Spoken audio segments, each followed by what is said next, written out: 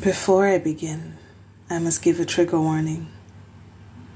In this episode, I will talk about and give examples of violence, especially as experienced as young women. And I am aware that any conversation around this particular topic has triggering effects. And so, it is completely alright if you decide to not listen to this episode.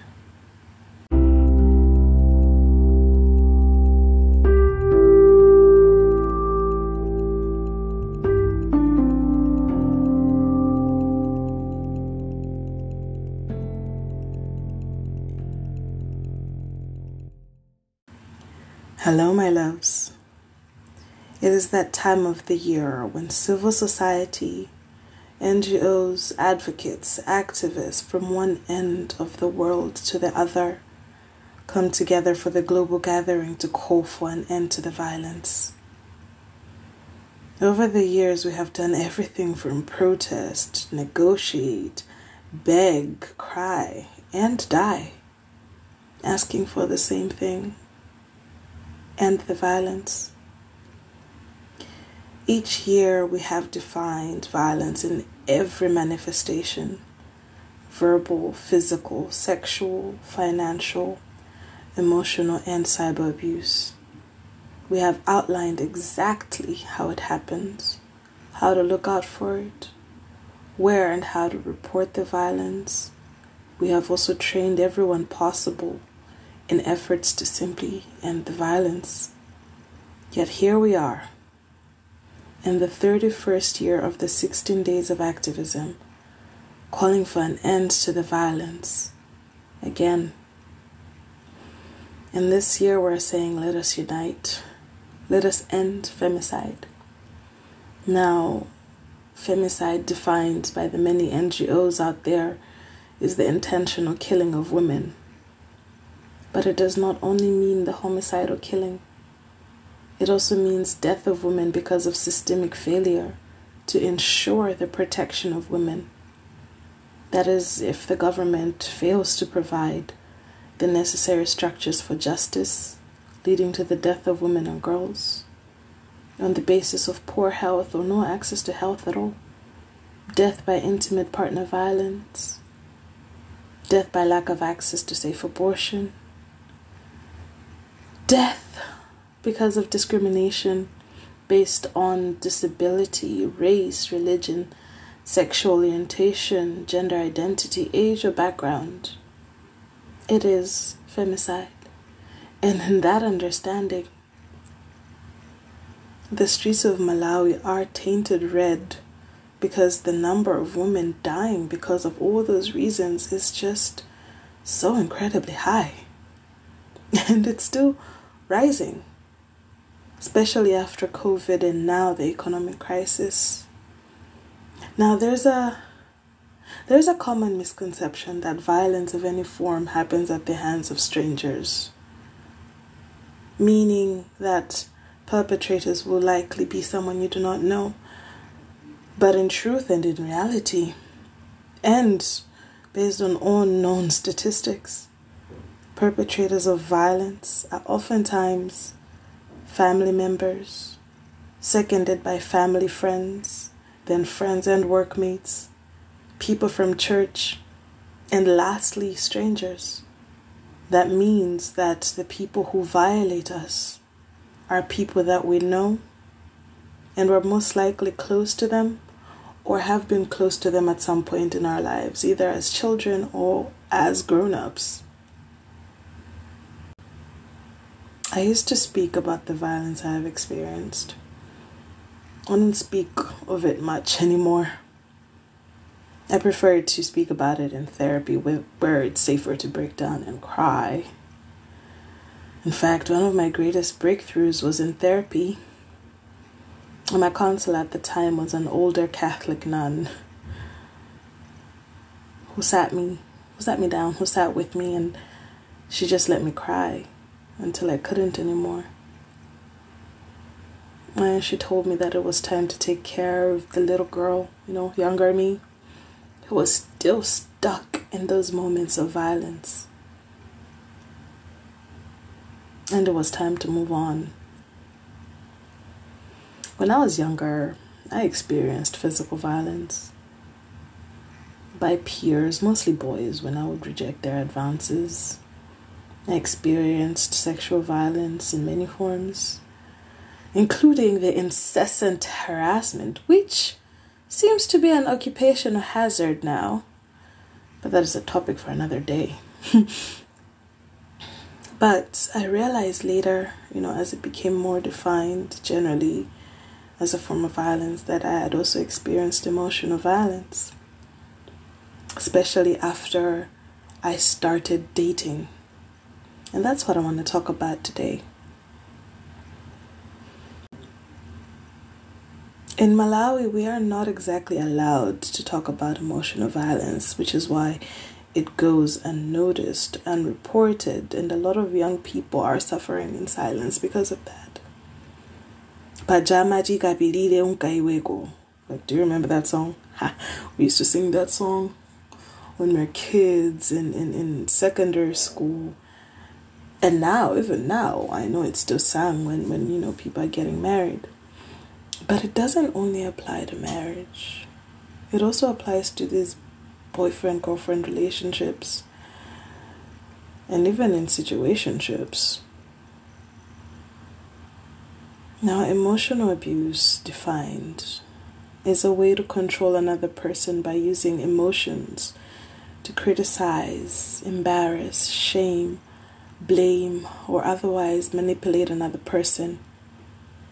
In general, a relationship, whether it's intimate or a friendship, is emotionally abusive when there is a consistent pattern of abusive words and bullying behaviors that wear down a person's self-esteem and undermine their mental health. Emotional abuse is one of the hardest forms of abuse to recognize because it can be subtle. And it slowly chips away at your self-esteem. And you even begin to doubt your perceptions and your reality. And even though it may not be physical, it does sometimes involve threats of physical violence towards you or your family or your friends. And it starts gradually, it starts very slowly, but it becomes more and more extreme. And it happens again and again and again. And unfortunately, emotional violence is one of the most atrociously common forms of abuse and one of the hardest forms of abuse to walk away from. A big part of it is the gaslighting that follows the abuse. So, for example, if your partner tells you that you're mistaking their love or their passion for you for abuse or violence, or if they ask you, why you would do something to make them so angry that they had to react that way, or when they're asking you why you're so sensitive about an issue, sometimes even tell you that you're just overreacting, that is a form of emotional abuse. It also takes the form of your partner shit-talking you to others. And so, after they shit-talk you to other people, be it your friends or your friend groups or your family, or even random strangers on the internet, right? And so you have random people on social media or your friends distancing themselves from you, or in other cases, people start to bully you or call you names, and in extreme cases, people start to threaten to physically assault you or even actually physically assault you. That is emotional abuse. Now listen, there are these things called red flags. We've talked about these a lot. And emotional abuse has some of the bright red ones too. For example, making unreasonable demands, like expecting you to put your entire life aside just to meet their needs, cutting you off from everybody that you know, asking you to change your entire life, your identity, the way you dress, the way you look, and then threaten you to say that they'll leave you if you don't do that. Or sometimes when you get into an argument and you're asking your partner why they would do something like that to you, whatever the issue is, and then they're asking you and demanding from you that you tell them the exact date and times when those things happened. And then when you cannot do that, they will dismiss the event as though it never even happened. Gaslighting, you know. It also looks like undermining or dismissing your reality. So literally telling you you're being too sensitive or too emotional, or telling you that you're acting crazy. Telling you that you're blowing things out of proportion or you're exaggerating. Telling you that you're being selfish or needy or materialistic if you tell them what you need from them.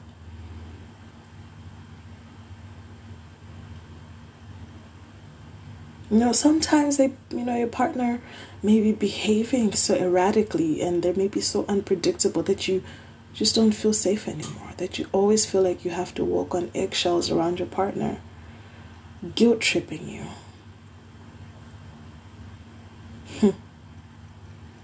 Refusing to take responsibility for their actions and then blaming you for their mistakes.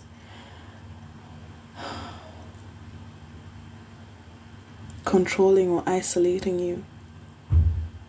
You know, there are many, many forms of emotional abuse, and at the core of it is just disrespect. And many times we feel it in our gut. Now, I must make this very clear, because I know there are many people who have spent time. I even have blocked some people and deleted some numbers and called some people, and I know a lot of people who often dispute conversations like this. And then there's the usual pissants who, instead of listening, like shutting the fuck up and listening, they're always quick to say, men go through this too. Now listen very clearly, hey? At no point in these discussions and conversations like this do we ever say that this is a special form of violence that only women face. Nobody is exempt from violence, and yes, men experience it too. And there is space for that discussion. There is space for that discussion. But it is not here, right now, and it is certainly not with me either. Because my reality is that I have experienced violence primarily at the hands of men. And so my activism is in response to that. And so, to you lot who respond to podcasts or any messages posted anywhere with men are abused too, and then afterwards you do absolutely nothing to advocate around that issue besides post on your social media that men get abused too, but you also only ever post about those things when a woman is talking about the violence that women experience. Please, this particular group of people, please, I ask you kindly and politely to fuck off. Thank you. Moving on. The bottom line when it comes to emotional abuse is that it looks different for everyone. But the common characteristic is that it slowly eats away at your core, your self-esteem, your self-worth, your joy, your peace, your reality. Because it is all about control. And one of the first things when it comes to control is making you feel smaller, erasing your identity. And many times it starts as this small ball of uncertainty. When it starts happening, your reality starts to shake. And then you have this ball of anger and anxiety that as abuse continues. It just grows and grows and grows, and your reality at the same time is being shaken constantly, and so it starts to break. And then at some point you simply just cannot take it anymore. And I know there are a lot of young women who feel that in their friendships, relationships, and even situationships. You see, those red flags we talk about and laugh about on Twitter, Instagram, TikTok, on WhatsApp, those are all elements of emotional abuse. But like many other forms of violence, you can actually report emotional violence. And if it's too overwhelming to report, you can talk to your friends. If it's too overwhelming to talk to your friends, you can talk to a counselor, a pastor, if you have one that you feel safe with, a priest, maybe, I don't know, a safe family member, sometimes even a stranger, if that feels safer than talking to anyone else who you're closer to.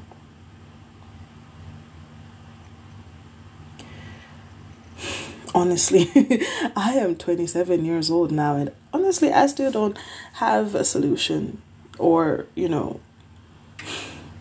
a direct response, honestly. But what I do know is that I am a little bit stronger now, in that I am able to recognize the abuse, whether it's in an intimate relationship or a situationship or a friendship. I am able to recognize it. And even though it takes some time sometimes to walk away, it takes a little tug and a little pull, and sometimes it takes my girls having to, scream at me so that I face my reality. But I am glad that I am better placed now to walk away from emotionally abusive situations.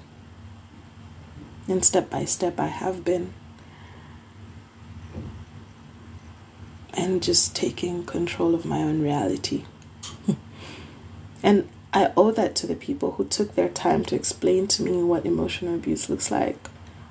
And that's mostly been in therapy, and some family members and some friends took their time to explain to me that emotional abuse is not normal. No one deserves to be violated in any way. And so I just wanted to share this with you in hopes that it helps someone. And the way that someone talking to me and someone mentioning this to me helped me. That being said, I wish you all the love, all the light, and all the joy, and all the peace. Until next time, this has been Adulting with Jessica.